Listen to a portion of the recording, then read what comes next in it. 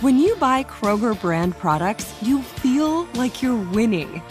That's because they offer proven quality at lower than low prices. In fact, we guarantee that you and your family will love how Kroger brand products taste, or you get your money back. So next time you're shopping for the family, look for delicious Kroger brand products, because they'll make you all feel like you're winning. Shop now, in-store, or online. Kroger, fresh for everyone. The Hartford understands protecting your business with the proper insurance can be a challenge. The Hartford team can provide coverage to suit your industry. The Hartford empowers mid to large-size companies like yours to help manage risk, from liability and property insurance to workers' comp and more. Let The Hartford help protect what's unique about your business. Learn how at thehartford.com.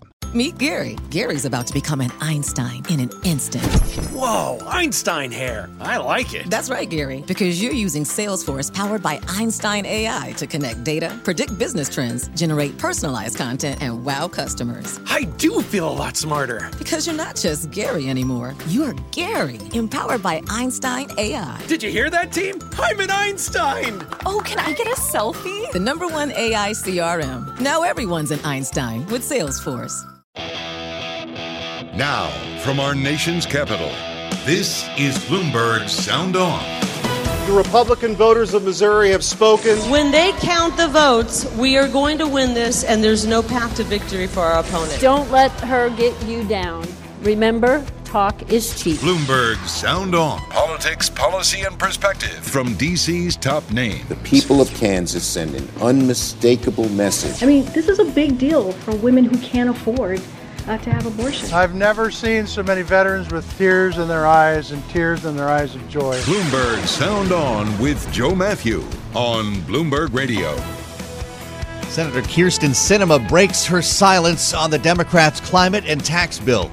Welcome to the fastest hour in politics with a big development that could mean the end of the carried interest tax break. We'll have the latest from Capitol Hill and Bloomberg's Eric Wasson. Breaking news tonight. Kansas stuns the pundits with a vote on abortion while primaries are held in 5 states. A good night for Donald Trump in Arizona and a win for Eric in Missouri. We'll even say his last name with Jessica Taylor of the Cook Political Report. Our panel today, Bloomberg Politics contributor, Democratic analyst Jeannie Shanzano, along with Republican strategist Chapin Fay, former press secretary for Governor George Pataki. They're with us for the hour for analysis. And we start, the headline crossed the terminal a short time ago. Sinema seeks to retain private equity break, curb corporate tax. Yes, the senator from Arizona wants some changes, according to sources familiar with discussions, speaking with Bloomberg News. Now, despite what Senator Joe Manchin indicated over the weekend, where he swept the Sunday morning talk shows and was repeatedly asked about whether Kyrsten Sinema was involved. She has an awful lot in this piece of legislation, the way it's been designed, as far as the reduction of Medicare, letting Medicare go ahead and negotiate for lower drug prices. She's very involved in that. Well, that was Manchin on ABC this week. Helping to break the news for Bloomberg is Congress reporter Eric Wasson. He's with us right now. Great reporting here, Eric. I suppose it should be no surprise that Sinema's specifically looking at carried interest in corporate taxes. These are the two things that there was some concern about. Now that she's finally spoken, what changes does she want? Well, just to clarify, she's not spoken publicly, but she has talked to other members of the Senate and people around town and who are lobbying her. And right now she's looking to narrow the corporate minimum tax. This is a $313 billion tax minimum on companies that make more than $1 billion in revenue. And there's some talk of sort of exempting tax breaks for manufacturers on depreciation and cost recovery. These are two benefits especially enhanced by the Trump tax cuts. That would reduce the value of that revenue by about $100 billion. So there's some talk of that, and then getting rid of the carried interest provision, which really only raises $13 billion, might be an easier lift for her caucus. But all this is going to cause problems for other members in the caucus, and it could delay resolution of this, which Democrats hope to pass this week. I thought we were going to be talking about the CBO score today, saying that the deal cuts the deficit by just about as much as had been billed. But now these changes kind of blow out that number, right? Well, they could, yes. So CBO came out and officially said $102 billion in deficit reduction over 10 years. But when you factor in IRS, they're going to give the IRS $80 billion to hire more tax auditors. There's an informal estimate that would cause $204 billion more in revenue. CBO does endorse that number, but they don't include it in their deficit figure. So you add them together, you get to $300 billion, and that's what Manchin and Schumer have been advertising. So no big surprise there. That landmine was diffused for these guys, but cinema remains a live problem. That's a real problem. So are these deal breakers, or is there negotiating room on the items you mentioned? I think there's negotiating room. I think for many members of the caucus, the climate spending and the drug price provisions are the most important. If they can do some changes on the tax side and diffuse for cinema these attacks that you're raising, taxes in a harmful way during a recession, that could probably get over the line. And we don't know if the parliamentarian will keep, for instance, the prescription drug pricing component in the bill, right? We're still waiting for the birdbath to finish. Yes, there are aspects of that. I think my judgment, as having watched this for a long period of time, that the changes to Medicare, allowing Medicare to negotiate and capping seniors out of pocket, that directly relates to the Medicare program, so that affects the government budget. I think those stay in. There is something that interferes with the private market. Inflation rebates, it sort of penalizes drug companies with an excise tax if they raise prices higher than inflation. That might not be seen as directly tied to the government budget and kicked out. We might also see this sort of cap on insulin prices, in private insurance. That just is being added in now, basically at the request of Raphael Warnock, who is the vulnerable Georgia senator who authored that provision. But most experts I talk to say that's not going to be allowed in. Boy, a lot to talk about here. And Eric, we do thank you for joining us on a busy night. He shares the byline on the story, Kyrsten Sinema, through sources. Bloomberg reporting that we may have some changes in store. We're going to get back to this story a bit later in the hour with Bloomberg Government's Jack Fitzpatrick, who's going to take a look at some of the other items, this one and others, Democrats are trying to balance before they head home for August. Some big stories to cover. Thanks for joining us on the fastest hour in politics. We didn't know we'd be starting with breaking news from the Senate, certainly following a newsy night. And big news not only on the primary trail, but from Kansas, the resounding rejection, as I read on the terminal, of an effort to allow new restrictions on abortion access. The president weighed in today. The voters of Kansas sent a powerful signal that this fall the American people will vote to preserve and protect the right and refuse to let them be ripped away by politicians. Speaking remotely to an unrelated event, remembering he's in isolation with COVID, this referendum in Red, Kansas, the first abortion-related ballot measure this year. It's the first time voters have had a chance to weigh in since the Supreme Court ruling. Remembering here, as we've learned over the course of the day, 26% of registered voters Democratic, 44% Republican. There was a weeks-long effort. And by the way, this was a surprise, a weeks-long effort to try to make this happen by pro-choice activists knocking on doors, writing cards, and it's made a lot of people wonder, and with such strong turnout, exactly what the signals are here. That's where we begin with Jessica Taylor. Glad to say she's with us on this day after primary night, Senate and governor's editor for the Cook Political Report. Pretty big deal here, Jessica. Is it possible, I'm seeing a lot of headlines that call this a bellwether, is it possible to extrapolate what this could mean for the midterms? Well, I think it's one data point that we have right now, and it's a big data point for sure, because this was the first electoral test after the Dobbs decision repealed Roe v. Wade and sent it back to the states. And Kansas is a red state. Now, it has a bit of a libertarian bent as well, which I think is what we are seeing here as well. But then just the resounding way that it voted showed that there are many states elsewhere where I think if you put this to a yes or no vote, that you would see a similar outcome. However, there are going to be referendums on some ballots in the general election this November in states. But when you're dealing with candidates and where they stand, yes, you have to balance a lot of different issues. And you can't just say, I'm going to vote for this, for abortion, yes or no, because you have to vote for that via the candidate. Mm-hmm. I think it can matter more in governor's races. And Laura Kelly is an incredibly endangered incumbent there in Kansas, the Democratic governor. I think this could bode well for her, certainly, and what's probably going to be one of the closest races. But again, where does it rank? Where does abortion rank overall? Because remember, this is just on one issue, and we are seeing so much of the economy, inflation, fears of a recession driving the election. This is really important as people try to connect the dots here. Certainly what we saw in Kansas, as I mentioned, followed a concerted effort. But should this be, frankly, a strategy for the Republican Party to get this off the electoral plate? Let's get it onto ballots in states all over the country. So you're not weighing down a campaign with that issue. You're putting it up there as a single issue decision, as you're describing. I mean, each state's going to make their own decision. And some of the swing states this year, it is more of a moot point. For instance, in Nevada, where you have a toss-up governor's race, a toss-up Senate race that could be instrumental in deciding the majority. Where it's already been legal and is enshrined in the Constitution there in Nevada. So that takes some of the pressure off Republicans. But then I think what it also tells us is that you have so many of these candidates that are winning Republican primaries. It used to be sort of that, Republicans were anti-abortion largely, but they supported exceptions. And candidates in the past did not support those exceptions. We saw that particularly in the 2012 elections with Todd Akin in Missouri and Richard Murdoch in Indiana, in Senate races that were very winnable for Republicans that they lost because of comments they made about rape and abortion. And really the commonality that I'm seeing among some of these Republicans, particularly Senate candidates especially, is that there is no exceptions, and perhaps life of the mother, but that's about it.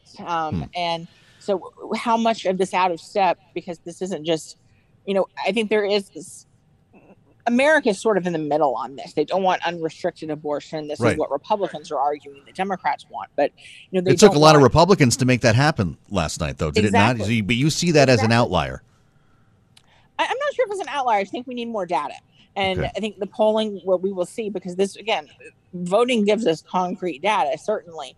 And we have seen polling where this is, where people want to still support, want abortion access. But again, it's not just a clean up or down vote come November. We have a lot to learn still on this as we spend time with Jessica Taylor of the Cook Political Report here on Bloomberg Sound On. And, well, of course, it was an important day on the campaign trail across the board. Let's get into some of it. When they count the votes, we are going to win this, and there's no path to victory for our opponent. That's Kari Lake, endorsed by Donald Trump in the Republican gubernatorial primary in Arizona, claiming victory last night, even though the race had not been called, victory over the Mike Pence-endorsed Karen Taylor Robson. She started making vague accusations about voter fraud even before the first vote was counted. But don't let her get you down. Remember, talk is cheap. Start in Arizona only because we'll go, alphabetical here. Jessica, how do you see this one turning out? Kari Lake obviously is taking some advice from Donald Trump on how to take credit for things. Right. Well, she is the Trump-endorsed candidate. She is an election conspiracy theorist. She's a former TV news anchor there in Phoenix. She's well known, but she's undergone just sort of a radical transformation into complete Trump acolyte there. And she is a riskier general election candidate. She is leading. This race has not been called, but as her opponent noted there too, she was claiming fraud even before, and then now there's no fraud. So this is something that we see other candidates doing. It's only fraud if I lose. So is this good for Donald Trump that it hasn't been called yet? And I ask because Mike Pence's chosen candidate seems to be performing just about as well. My understanding is probably the outstanding ballots are probably going to favor Lake, but we will see what the final totals come in. You can never really tell. Sure. But it's good for Trump that his candidate won. He's going to tout that, certainly. But it could still lose them a seat in November. Sort of Trump looks at he looks at the trees and not at the forest, because he wants to endorse candidates that are going to be loyal to him, that parrot his election lies.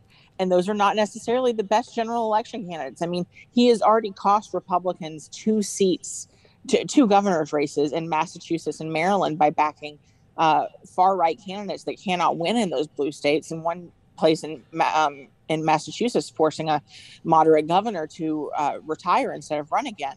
And Arizona, Doug Ducey there, who backed Rob Robeson, is the RGA chairman. He knows how important this race is. Right, yeah. You think Charlie Baker would have run again if it weren't for Trump? A lot of Republicans I've talked to think that he would have, but ultimately, because he very well could have lost in a primary, because a lot of his support comes from independents and Democrats in the state versus the Republican base is far more conservative. Popular governors in the country, though, right? Yeah. Or so we hear. Blake, tell me about Blake Masters on the Senate primary. Is Senator Kelly in trouble? This is the Trump-endorsed candidate who's now the Republican nominee. I mean, Senator Kelly has been in trouble because of the environment and the fact that he is running in a state that Biden only won by 3/10 of the vote. Now that he's got an opponent, though, what does this actual matchup tell you? I mean, Masters is the weakest of the possible candidates that could have won. He has a lot of controversial writings that Democrats have already honed in on, saying favorable things about quoting Nazis and the Unabomber. And he's talked about abolishing Social Security. They will definitely play that in retiree-heavy Arizona. He's another Peter Thiel candidate, the billionaire venture capitalist that's also backed J.D. Vance in Ohio.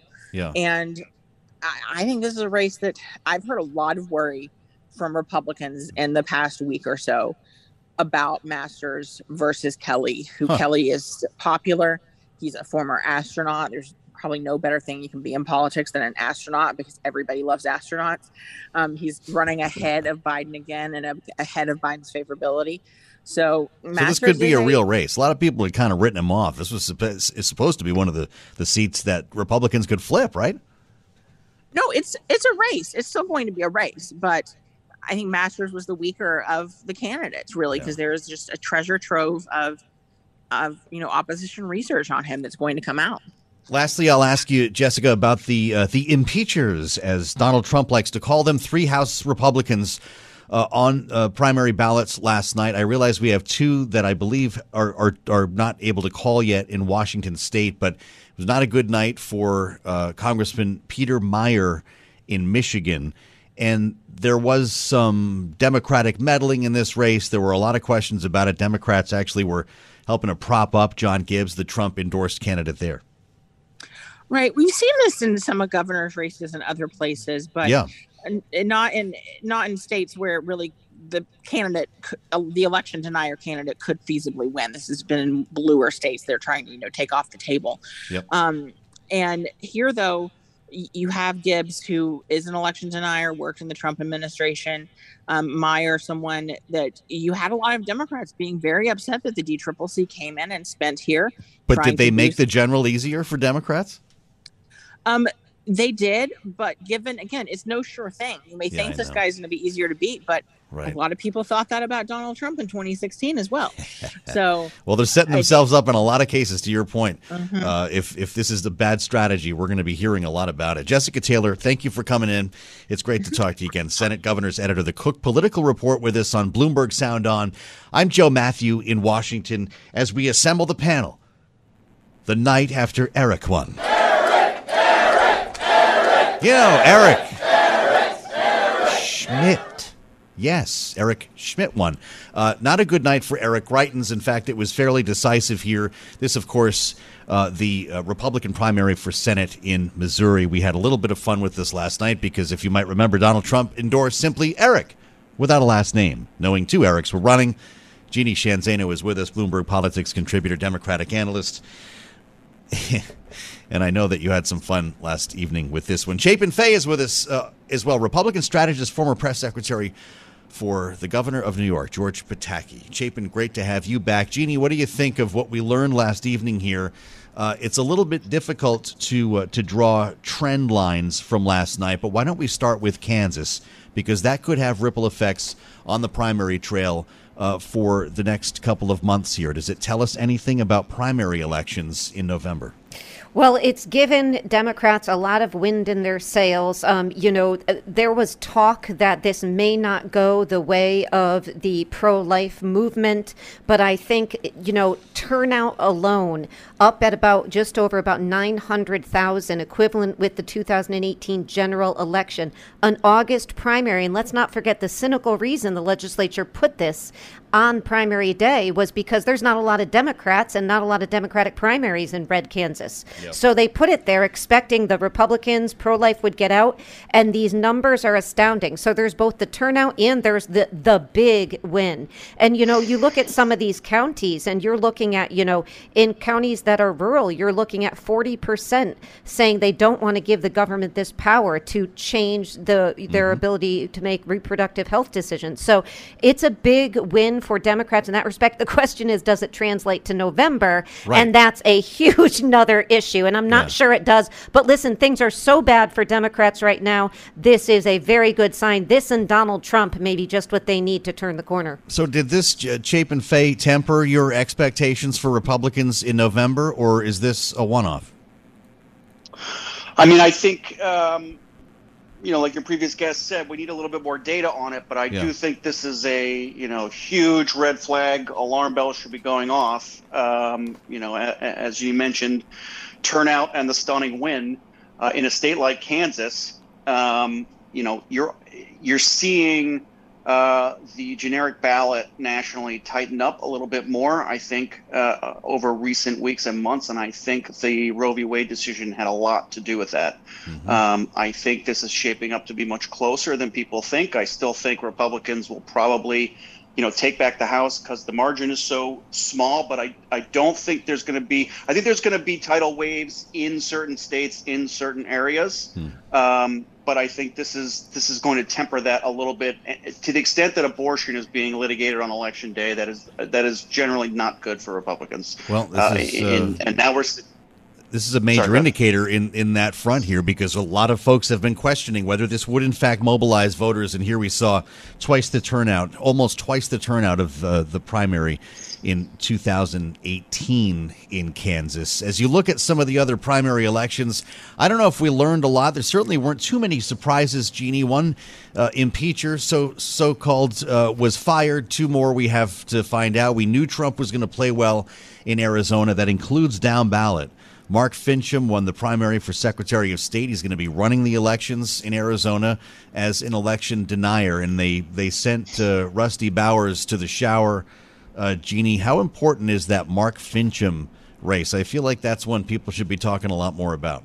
It is. I just kept thinking last night, what a division between a place like Arizona on the GOP side, where, as you mentioned, election deniers, and certainly you have the AG race, the Secretary of State race, the governor's race, the Senate on the GOP side, versus a place like Georgia, where people making that case were turned away. So there is a big division there. And so, I think we're going to have to look state by state at this. One takeaway from last night is that Donald Trump does retain enormous sway over the GOP base.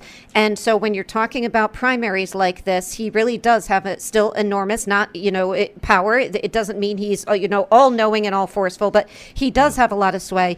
But that said, what Democrats are hoping, of course, is that if you get candidates who are too extreme and still focused on 2020 as opposed to 2022 and looking forward, that may work to their advantage. And, as Jessica just said, somebody like Mark Kelly is feeling pretty good that they can maybe retain this Senate seat going up after Blake Masters. So this is a good day for Democrats, hence the DCCC funding these, extremist candidates, which I'm not a fan of. Well, God knows Donald Trump had a good night in Missouri, Chapin. I guess he would have either way. Eric won. We need America First fighters who will advance the America First agenda. Secure the border and finish President Trump's wall. There it is. Eric Schmitt, not Greitens, wins this one. Peculiar. It's a Republican Senate primary, of course. It's important. That's the Attorney General. Eric Schmitt, also an election denier. But what did you make of that whole not endorsement, Chapin? Was Donald Trump just joking around? It's It's very hard to tell sometimes what President Trump is doing or thinking in his actions and tweets. I think it was probably a big hedge.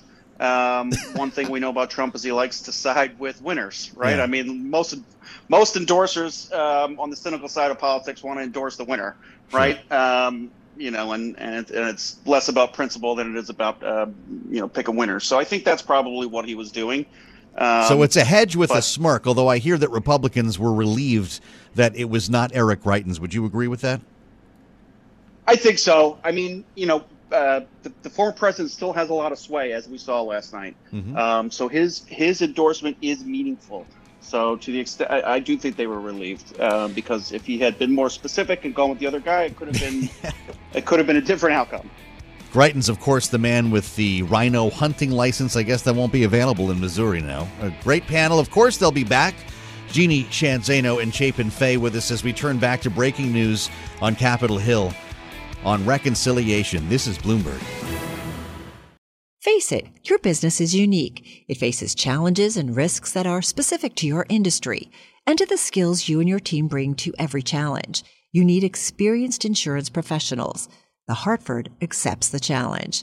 The Hartford understands that protecting your business with the proper insurance can be a challenge. The Hartford team can help provide coverage to suit your industry. The Hartford empowers mid to large-size companies like yours to easily manage risk, from liability and property insurance to workers' comp and more. With experience in underwriting, risk engineering services, and claims, the Hartford faces any challenge to deliver innovative, customizable solutions that your industry and your unique company demand. Let the Hartford help protect what's unique about your business. Learn how at thehartford.com. Johann Schmiegel, you've got the world's highest IQ. Yes, 247. Wow. Did you know that thanks to Salesforce with Einstein AI, everyone's smarter? Now everyone's an Einstein, just like you. But I'm the smartest. Not anymore. With connected data and trusted AI, everyone can give customers experiences they've only dreamed of. Oh, look, here's a few Einsteins now. Hey, hi. Hola, amigo. Everyone's an Einstein? It's okay, Johann. Let it happen. The #1 AI CRM. Now everyone's an Einstein with Salesforce. Broadcasting live from our nation's capital, Bloomberg 99.1. To New York, Bloomberg 1130. To Boston, Bloomberg 1061. To San Francisco, Bloomberg 960. To the country, Sirius XM Channel 119. And around the globe, the Bloomberg Business app and BloombergRadio.com. This is Bloomberg Sound On with Joe Matthew. Democrats in the Senate thought they were days away from a vote on the climate and tax bill worked out between Joe Manchin and Chuck Schumer. Even the CBO confirmed the deficit numbers in the bill, but Kyrsten Sinema, well, that all may be changing. We'll talk about it next with Bloomberg Government's Jack Fitzpatrick live from Capitol Hill. Senate Majority Leader Chuck Schumer was sounding pretty confident on the Senate floor this morning over progress on the Democrats' climate and tax bill, the one they call the Inflation Reduction Act. We will protect health care. We will lower the price of prescription drugs and make energy cheaper while making the largest investment in clean energy ever. These are things that Americans support. These are things that our country needs. And these are things that we're going to get done when we pass the Inflation Reduction Act in the coming days. In the coming days.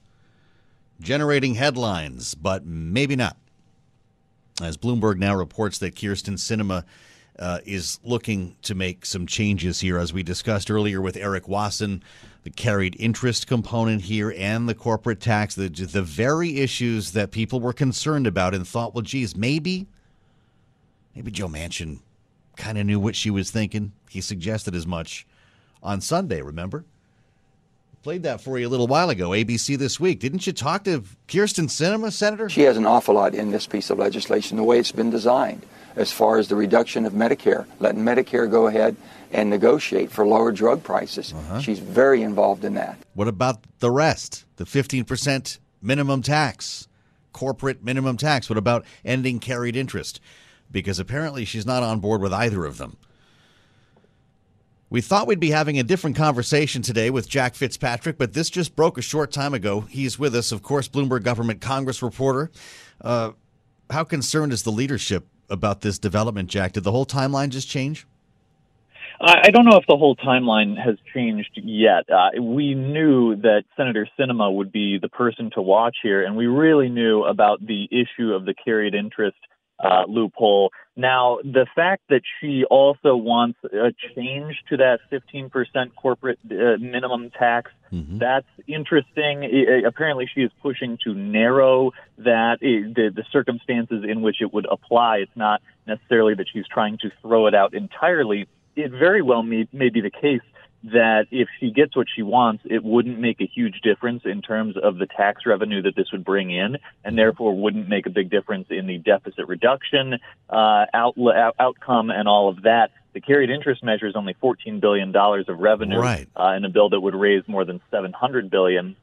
So, look, they need her vote. If they don't get her vote, this thing falls apart. It's possible, though, that what she's asking for would not fundamentally change the bill. And they knew that this would not be an easy task. They've got to get everybody on board, and there are bound to be some last-minute negotiations.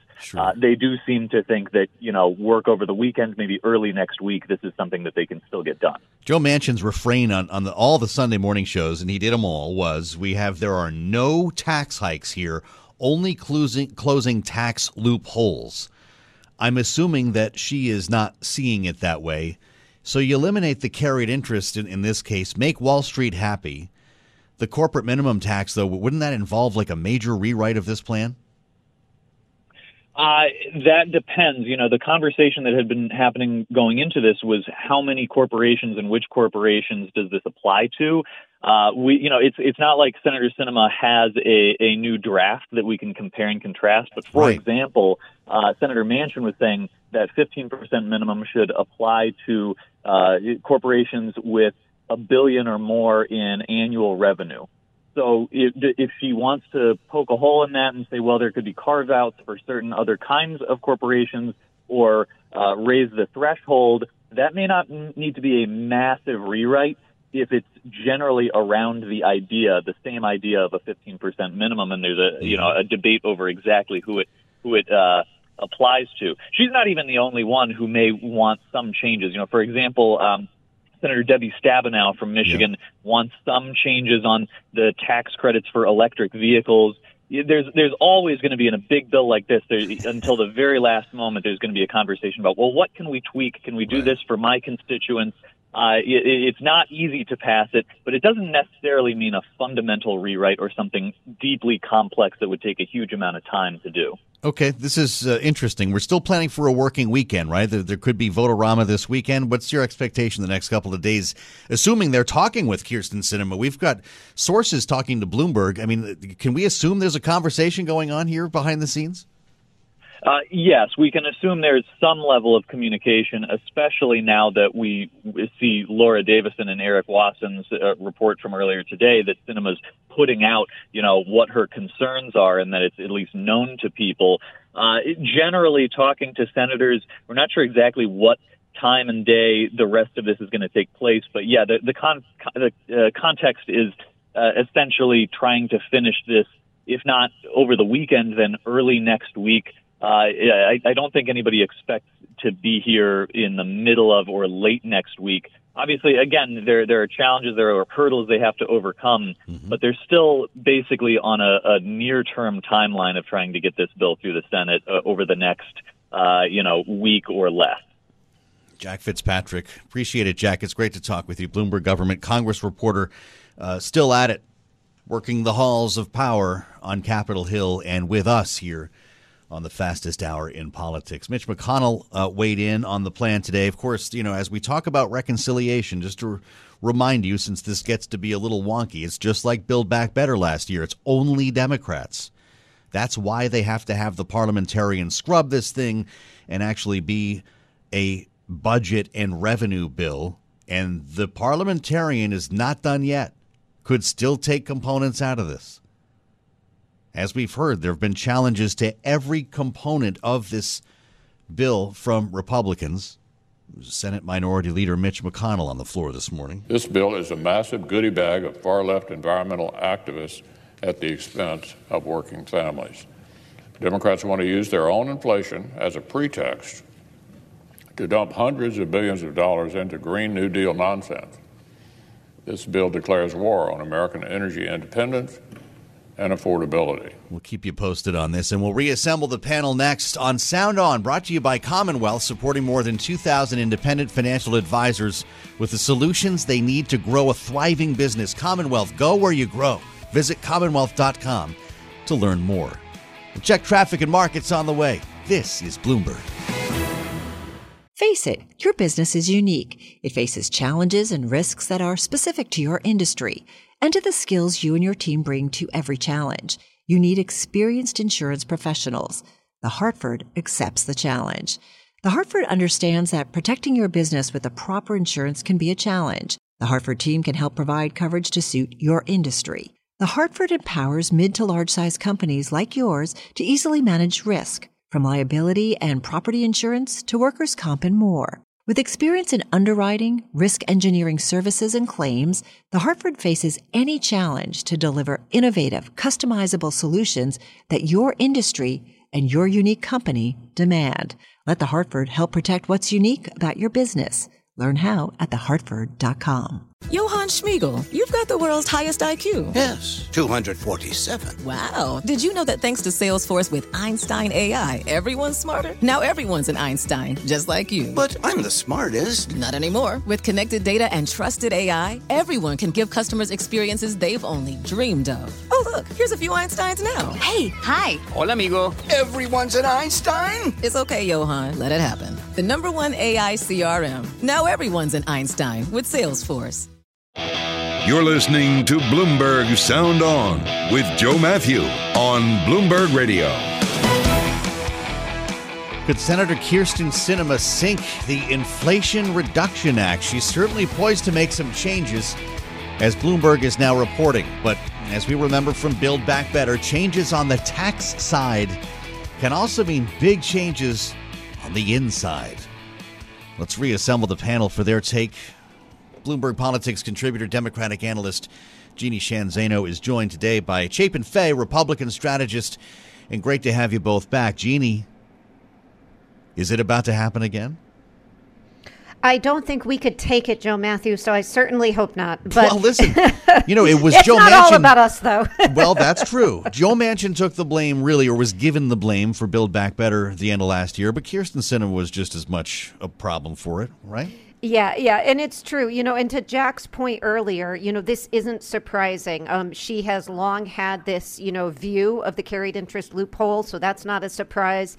The 15% corporate tax, the fact that she may want to make some changes in there, a little bit more surprising, I would say, but, not unthinkable. The problem, I think, for Democrats is the longer this goes, the more Republicans are able to pick it apart and that people come in and try to make changes. And that makes it harder. Do I think they'll still get it done? Yes, I do. But this has always been an incredibly, high tightrope act for the Democrats to walk because they can't lose anyone at this point. Chapin, there were a lot of questions about why Kyrsten Sinema wasn't in the room. Why was this a Schumer-Manchin deal? I suppose we're still asking those questions. Yeah, I mean, it's a legitimate complaint of hers, and it's given her this opening, I think, with sort of the wind at her back rather than the others. So is this opportunity for Republicans? You heard what Mitch McConnell had to say about it, a far-left goodie bag. Can Republicans make changes in this sort of point of vulnerability, or is that not the case for reconciliation? I'm not the Senate parliamentarian, thank gosh, and I don't envy the Senate parliamentarian these days. But I believe they're talking about a vote-a-rama, and under a reconciliation, I think they can offer certain amendments. Yeah, this weekend. Senator McConnell and Republicans in the past have been very good at that. And listen, it's less than 100 days to the midterm elections. So I think both parties are going to, forget about doing good by the people for a second and try and, quote unquote, win this battle, regardless of what that looks like. I do agree that I think it will get done, but I do think there is a ton of opportunity for Republicans to pick apart each one and use it to their advantage in the coming midterms. And Democrats could do the same thing, by the way. Jack Fitzpatrick seemed to think that this could still flow without a big rewrite, without another submission to the parliamentarian here, Jeannie. But boy, the time is just not on Democrats' side. You've got an August recess. I suppose they can change that, reschedule it. We know it'll be a working weekend. But are we really doing this? We're going to come back in September and hash this out in the media with Kyrsten Sinema and Joe Manchin. This is like a bad dream for some Democrats. It is. I think it becomes very, very difficult to do this after Labor Day. As Chapin just mentioned, you are then dangerously close to the midterm. I was noting things like Bernie Sanders. Obviously, he's seldom happy with these things, but he has torn into Joe Manchin about what's not in this bill. Not a big surprise there. But they can't afford to lose anyone. And I thought one of the most fascinating reads on the terminal was Stephen Dennis and Jenny Leonard's piece about how the lobbying effort, not a surprise, but the details of the lobbying effort that is going in Kyrsten Sinema's ear is utterly astounding when you look at it. Everyone from the CEO of the Arizona Chamber of Commerce to Republicans. I mean, that was a fascinating read to see the amount of pressure she's being put under, not only by Democrats, but Republicans and people in her state and across the country who know she holds this in her hand. So she's been very tight-lipped, obviously, but we see her and we hear about her getting a lot of information from people who have very different views. Well, just when you think again that nothing gets done in Washington and that we're bogged down, and of course we are bogged down on, well, most things, something did pass the Senate today. On this vote, the yeas are 86, the nays are 11. Under the previous order requiring 60 votes for the adoption of this motion to concur, the motion is agreed to. Thank you, Senator Hassan. That's the vote on the PACT Act. We spent time on this last week and even early this week. This was the burn pits bill. This was the bill to provide health care, enhanced health care benefits to military veterans who were impacted, made sick by toxic burn pits in the field, and in many cases in combat, although in some here on bases in the U.S. Chapin Fay, Republicans took big heat for voting against this last week in an apparent reversal to protest the Manchin-Schumer deal. A lot of them came back to make this happen. Was this an egg-on-face moment for the GOP? I mean, I think it'll play that way, right? Regardless of what the reasoning is behind bills and votes. There's not a lot of room for nuance in today's 24/7 Twitter media environment. So regardless of what the arguments for Republicans voting against it and then coming back, it's going to look like they have egg on their face. I mean, it's a bill that I think everyone agrees should have been passed. So if Republicans want to, take a vote for some sort of principle, that's fine. But it is going to look a little silly now that some of them came back, most of them came back to vote for it. It's a win for Democrats, for Joe Biden. Jeannie, he's already scheduled a signing ceremony for next week, which Jeannie should tell you something. In the midst of this reconciliation debate, you get something like this, you don't sign it unless there's a ceremony planned so you can take credit for it. That's right. And we shouldn't forget, a very emotional issue for Joe Biden. He attributes the brain cancer and the death of his son, Beau, to exposure to burn pits like this. So very emotional for him. And of course, the bill named after Sergeant Robinson, 39-year-old, died of lung cancer. His mother-in-law spent so much time pushing for this, and so moving were her remarks about the fact this doesn't benefit her family at all, but hopefully it is in tribute to her son-in-law. So it's going to be a very moving signing ceremony. It's, I think it's a win for veterans and a win for everybody who serves in the military. It's hard to see this as just a win for Democrats, and I hope that it's not sold that way, because this is a critically important bill. Another important vote happening today in the Senate is that to approve the Sweden-Finland entrance to NATO. This is something that has to be cleared by legislatures in all of the countries involved. And boy, to listen to Mitch McConnell today, essentially daring his Republican members to vote against it. Their accession will make NATO stronger and America more secure. If any senator is looking for a defensible excuse to vote no, I wish him good luck. I believe Josh Hawley was one of them, Chapin. This isn't something Republicans want to stand against, correct? I don't think so. Expansion of NATO is important, and a strong NATO is important for our national defense and the defense of our allies. And Nancy Pelosi is over, making a point in Taiwan. I think it's important that this, I don't think very many Republicans are going to vote against it in the end, especially since the leader, Senator McConnell, isn't really in the habit of letting Republicans go off the reservation, right. Unless they have good reason. So I think most Republicans will be there on this. So we can cross this one off the list too then, Jeannie. I think so. This was the shopping list, to end the summer with. This was another component. Yeah, this is, and it looks like 90 plus or minus votes this will pass. We should say, Hawley's opposition is rooted in sort of a Trumpian view of not expanding NATO, right. But of course that's all changed in the wake of Russia's invasion into Ukraine. So, it's Mitch McConnell is probably saying, guys, don't do what you did on the PACT Act, even though we should say Toomey's vote there was probably principled, but many of the others were not. Jeannie, thank you. Chapin Fay, as always, great panel. Jeannie Sheehan Zainal will be back with us tomorrow. And Chapin, it's great to talk with you, Republican strategist here on Bloomberg Sound On. I'll tell you what, the debate, if we can call it that, leading up to this vote on Sweden and Finland, remarkable. Senator Tom Carper, Delaware, spent quite a bit of time talking about this on the floor. If you think that, Washington is all serious, wonky policy, get a dose of Tom Carper making the case for Sweden. I had the privilege of sitting next to the Queen during dinner. And I said to the Queen, Sylvia, I said, is there a connection between ABBA and you and your husband? Is there? Yeah, he said She ABBA. said, well, there is. And I said, well, what is it? And she said, the night before we were married, in Sweden, she said there was a huge celebration and a concert, outdoor concert with tens of thousands of people. Okay. And she said the headlining group for the concert was ABBA. I said, no kidding. Yeah. And this I is said, on the did Senate they sing? Floor. Okay. And she said that was the night they debuted the song Dancing Queen. How about that for a Maybe tale? one of the best pop songs I've ever heard. And I won't say that we sat there and hummed a few bars, but maybe we did. We had a lot in common with the Swedes and the Finns. We share very, very much appreciation, if you will, of the arts, including music. Yes. It's about our shared interest in the arts and especially music. And by that I mean ABBA. That Sweden will at last see its way into NATO, at least according to the U.S. Senate.